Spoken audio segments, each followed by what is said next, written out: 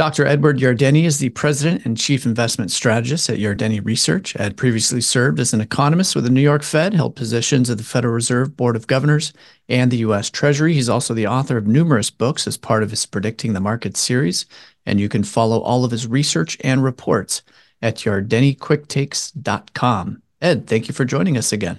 Thank you. So Ed, last time we spoke with you was in the middle of this year, and you said that you believe the U.S. was in the midst of a rolling recovery coming out of a rolling recession. You were bullish at the time and said that you had a 4,600 year-end target for the S&P 500. We hit that last week. What is your outlook for the market currently?